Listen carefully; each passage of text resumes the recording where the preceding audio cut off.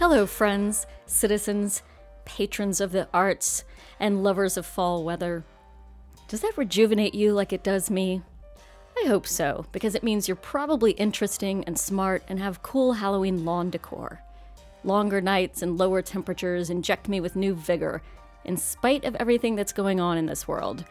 It infects me, you might say, with a renewed intent. Not the kind of intention a recent college grad sets when making a 5-year plan. Not the kind of intent a recovering alcoholic contemplates when meditating. Not the kind of intent that a gentrifying white woman might stencil on a piece of reclaimed wood from a Balinese fishing boat and then hang in a yoga studio. No, this is a darker sort of intent. This is one that creeps up from the soles of my feet like an inky vine, tightening around my little heart until it just may blacken from a macabre joy. My name is Jennifer D. Corley. Welcome to Listen with the Lights Off, a radio horror show.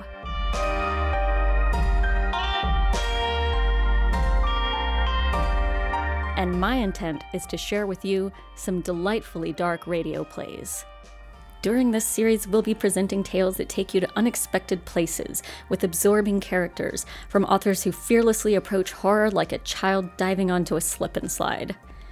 We're going to be playing for your pretty little ears what we used to consider conversation fodder for you and your colleagues at work or your friends at dinner, but now it's conversation fodder for standing at the bathroom sink and talking to your cat. Trust that the cat is tired of you. So leave the cat alone. Pour a glass of Chardonnay, IPA, juice box, whatever you drink. I don't judge. Put your headphones on, kick back, and turn off the lights. Our first story gives us a look at a fractured couple and is performed by Rihanna Basor and Solomon Maya. Enjoy.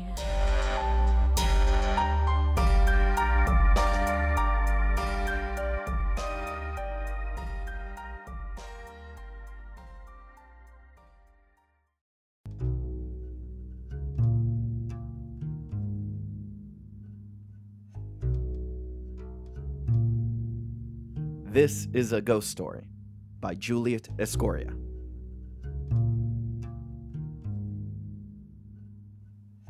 My boyfriend's fiancé is dead. Eliza is her name. She's been dead since long before I met David, but she still comes around.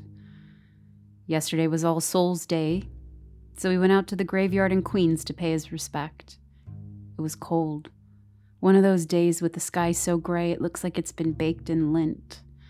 The kind that confines you, makes it hard to breathe. The trees hang crooked and thin this time of year. I wasn't invited, so I lay out on the couch while he was gone, listening to sad songs and smoking cigarettes.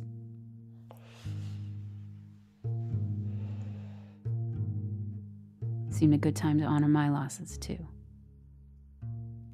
When David came back, the room was dark and the needle was skating the edge of the record. That wears it down. Sorry. I wasn't sorry. I liked the sound of a spinning record. Reminds you things still go around, endless circles, endless chain, even when you think they aren't meant to. He sat down on the coffee table in front of me. I hadn't yet bothered to get up. He still hadn't taken off his gloves, and there was mud on his boots. He said, So? But really what he meant was, what the fuck are you doing? Because I was just sitting there, alone in the dark. I ignored what he didn't say. So, how was it? He looked up real quick and then went somewhere far away in his head. And then he came back. I sang songs to her, because she used to like the way I sang. I spat whiskey on her grave, and then I sat against the tree and cried. You never sing me songs. You never asked me to. And that was that. And then we had dinner.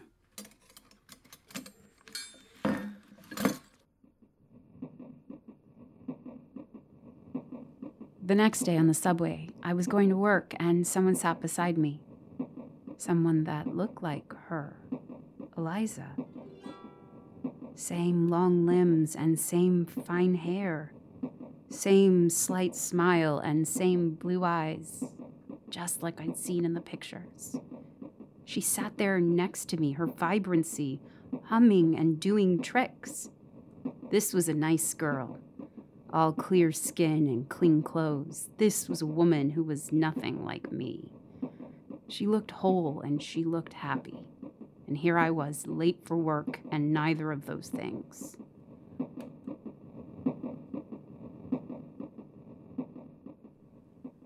Sometimes I felt I wasn't enough for David. But then I'd remember that when we met, he'd stare at me for hours, looking in my eyes like he was taking something from me. Sometimes I'd stir in my sleep. I still do. And he'd be sitting there just watching. The first time I caught him. You look so peaceful when you're sleeping. And awake? When you're awake, your eyes are wild. He took my sleepy hand, the way he does when he has to tell me some truth. They dart about and don't ever stop on something for too long. Like you're afraid that by looking at things, you could break them apart. You could break me apart.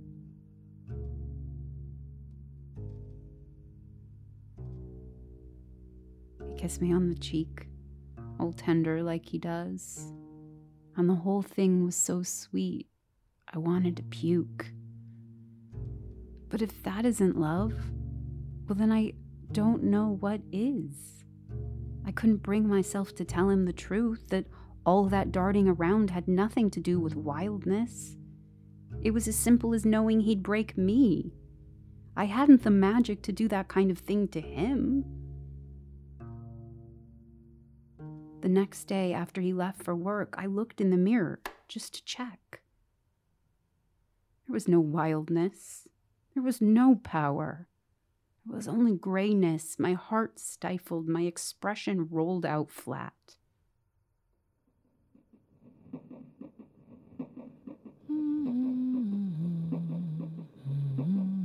The girl on the train, the one that looked like Eliza, was humming a little tune. I wondered if it was what David sang to her, and if they'd sung it together. It was a nice tune. Might like to hum it myself, but I'm tone deaf. Eliza's nail polish matched her lipstick, and her purse matched her shoes. My nail polish was chipped, and my shoes had busted soles and matched nothing. I wondered what would happen if I told her to shut up. She got off at the next stop, Wall Street.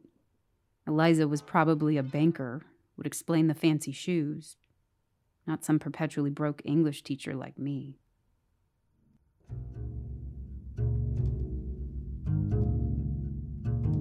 I was so mad that night when David got home, but he just smiled and stared and pretended nothing was wrong. We drank wine and I drank too much. At one point, I really did feel wild-eyed. While he was turning the record, I went into the bathroom to take a look at myself. So empty and wanting. And then I punched the mirror. David came running. What happened? My knuckles were bleeding. It fell off the wall, cut myself when I went to pick it up. He acted polite and pretended I wasn't lying. We went to sleep that night together but alone. We did no eye gazing. We just stared at the backs of our eyelids, an act that doesn't take and gives nothing to no one.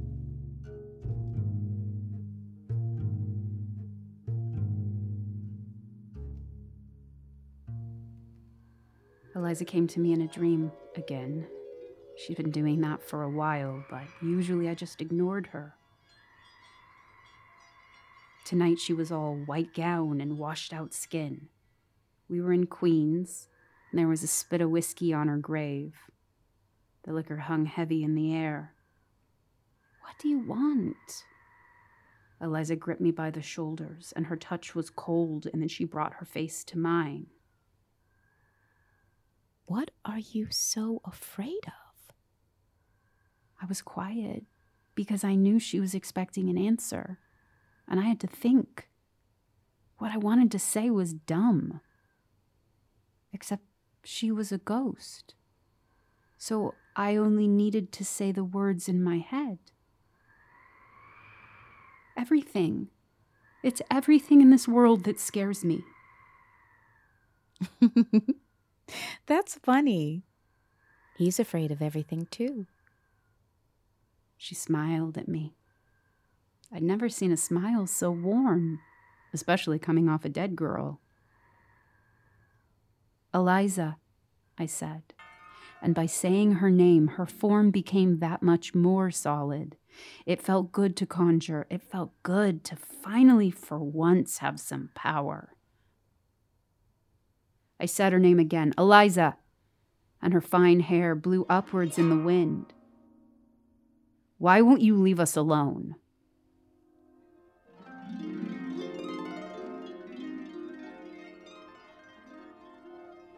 Her form was fading, and it was starting to rain.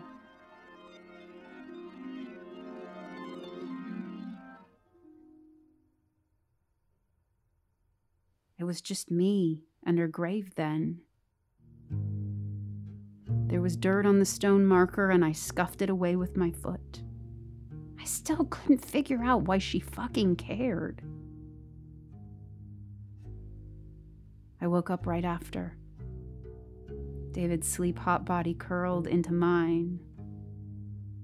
The light from the dawn streaked our room with shadows, and the darkness licked us, lying together in our bed. He looked so peaceful when he was sleeping, so small, that I thought maybe I could break him apart.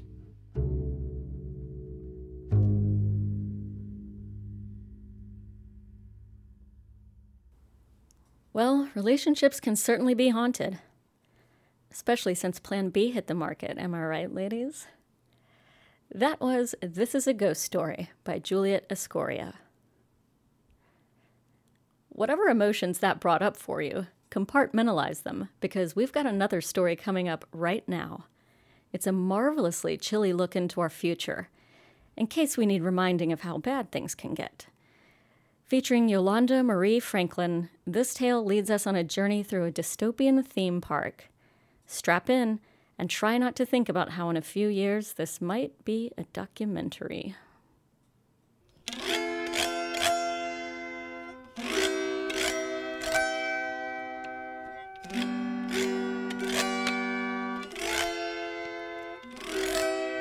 Today we go to Noah's Ark by Kayla Miller. Today we go to Noah's Ark. We have never been, and we feel spiders underneath our skin in anticipation. After the Great Whites in 2022, we were more than a little giddy. We had been so scared of the water, so scared of the secretive teeth it hid. Now we can be fearless. We can be thankful. We can have it all, the animals and the ocean. Because now we have Noah's Ark. There is a place for all things, surely, and now our place can be at the bottom of the sea. We don't remember who to thank, and unfortunately, history doesn't either. It seemed a colossal think tank amalgam, or a spontaneous ejaculation of collective unconscious. It seemed everyone's idea at once, and certainly everyone endorsed it. After all the world's great white sharks, both those known and documented and those unknown, beached themselves in a mass suicide, we were glad. Some grieved, but we were glad to have the beaches back for good. Noah's Ark came next, and we were gladder because organization is gorgeous, and there is surely a place for all things. The gates to Noah's Ark are overwhelmingly high, thick as tanks. We have never been, and there is a buzz in our chest that thrums our excitement in time with the air conditioner's background belch. Louder outside than inside, we hope. It is a giant thing, housed far from the entrance, but still so audible, working hard to cool the massive ark in the 130-degree weather.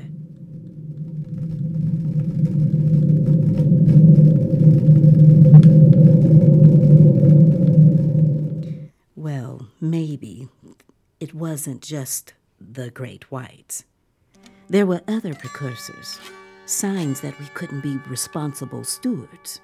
When we killed a beach dolphin calf by passing it around for selfies, when we found the impossibly thin bodies of starved polar bears floating on melting ice islands, when the whales died of starvation with bellies full of plastic.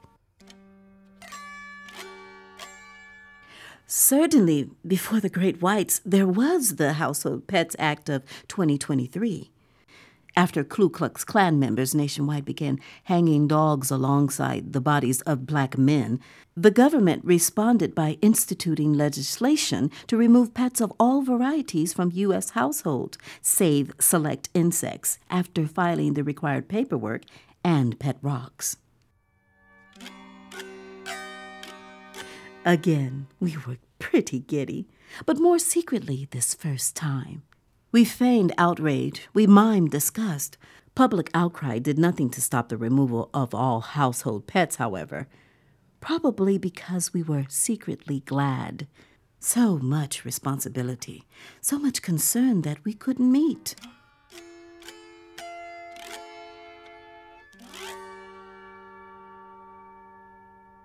Though millions of cats and dogs were euthanized, some 200 were saved for the Ark.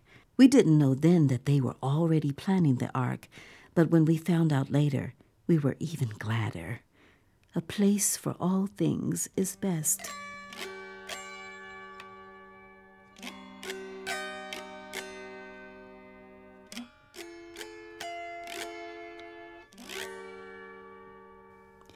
We feel our heartbeats picking up passing through the gate because here we can rent dogs by the hour and get all that love without the challenges of care. Inside, there is a world. Our eyes mirror astonishment at the world inside, so much more a world than the one outside. The entire Ark is the length of some 100,000 square miles or football fields or something. We can't remember exactly. It is giant, and we know that much, which is enough. The Ark is compartmentalized into 3 main sections: the earth, the water, and the air. We take off our shoes and outright rub our feet into the grass we encounter entering through the earth.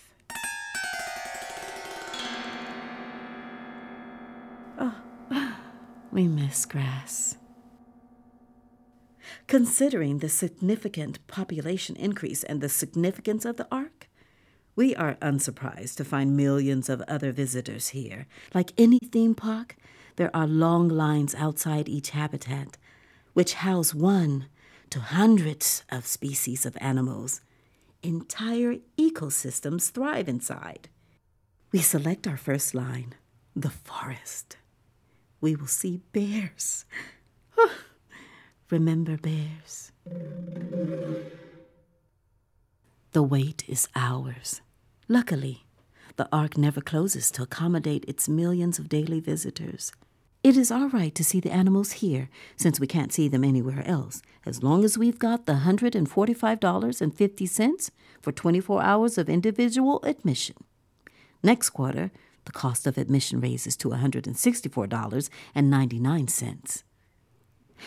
We have thought about this and saved for it, and it is tremendous. And we are giddy here now, in this line, as we wait, because the forest will be dark and cool, There will be trees, there will be deer and squirrels and bears and a stream and otters and fish. We miss these things.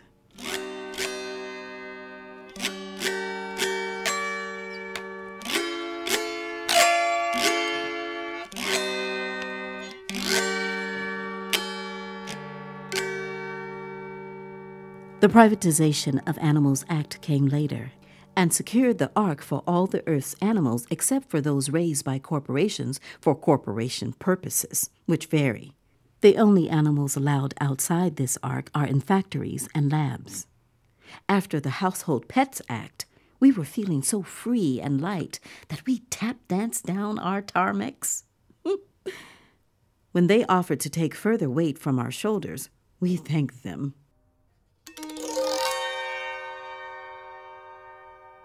We are next in line after 4 hours of waiting. We will enter the forest. After this, we can pet the dogs. It is so lush and green, it is difficult to look at. We didn't realize we missed green, but now we do. The visitor pathway is fenced on all sides, but through the fence we can see small animals, darting rabbits and chipmunks. There are even birds. Only briefly do we spot a bear in the hundreds of miles of forest outside our tight fenced path. It is too far to tell what type, grizzly or black, but not far enough to make its bloody muzzle indistinguishable. We walk 2 miles through the forest, then turn around and walk the 2 miles backwards. We want more forest and more bears. We want the distance between us closed so that we can see what the bears have been eating. After the darkness and damp earth, we want the dogs and their lightness. We want a clipped lawn and sunshine, but also air conditioning. And we will get it. We can truly have it all. The line to visit the 200 dogs and cats spared is 2 lines. Dogs and cats. The dogs' line is longer, 6 hours compared to the cats' 4.5. We are happy to wait. The line sits outside a tall cinder block fence. On grass, we scarcely believe. The Ark is all inside. There is no outside, but it seems so outside that no one notices, not even the trees and grass. Along the rope line, there are vendors selling cotton candy, donuts, lemonade, sports drinks, energy drinks, and our favorite gas station snacks, too. We buy crunchy, salty things and soft, sweet things. We smack our lips in anticipation. Some small children in line are too expectant. We hear them. They think that maybe, just maybe, they'll see their dog in that 100.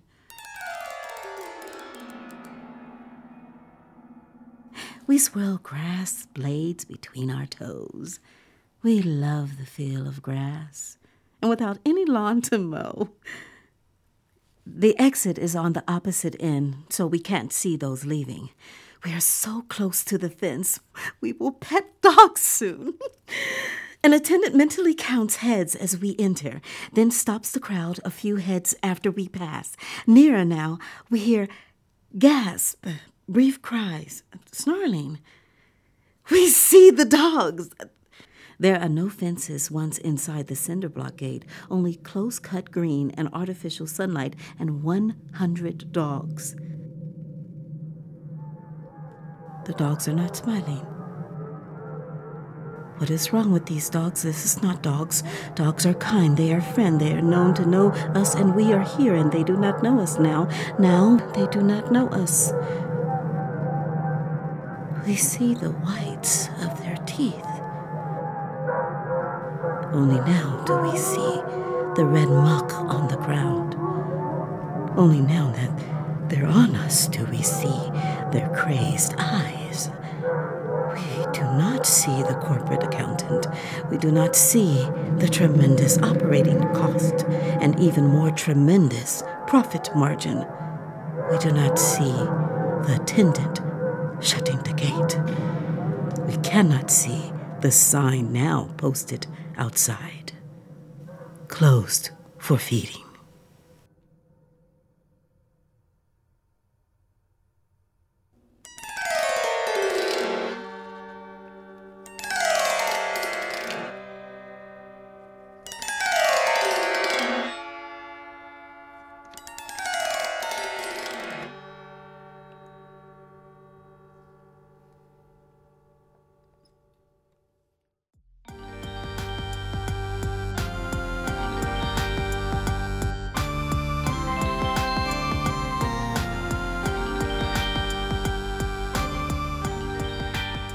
Ooh, goosebumps. Hey, at least those doggos are getting the nutrients they need. That was Today We Go to Noah's Ark by Kayla Miller. And it appears our time is up for today's episode, my dears.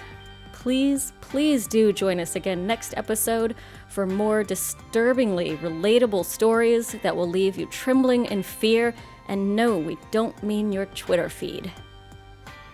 This episode of Listen with the Lights Off, a radio horror show, is created by So Say We All in partnership with La Jolla Playhouse as part of their 2020 Digital Without Walls Festival. All the stories you'll hear in this series come from So Say We All Press's horror anthology series Black Candies, created by the horrifically talented Ryan Bradford. Please do buy the books, available through our website, sosayweallonline.com. Listen with the Lights Off is produced by myself, Jennifer D. Corley. Editing is myself and Justin Hudnall, So Say We All's executive director. At La Jolla Playhouse, Jacole Kitchen is artistic programs manager and local casting director. Mary Cook is communications director. Amy Ashton is producing associate. Becky Beagleson is director of public relations. Mia Fiorella is director of sales and marketing. And Nancy Showers is Senior Multimedia Director. Our intro theme is by Kurt Conan from AM/FM Music, and our outro theme is by Daniel Schreier. If you'd like to learn more about La Jolla Playhouse, visit lajollaplayhouse.org, and to keep in the loop with So Say We All and become involved as one of our storytellers, visit sosayweallonline.com or just find us on social media. We hang out way too much on Facebook for people our age, but where else are you going to find new blood? Until next time, I'm Jennifer D. Corley, and remember, if you find yourself feeling terrified and alone, there's probably good reason. Now, more than ever.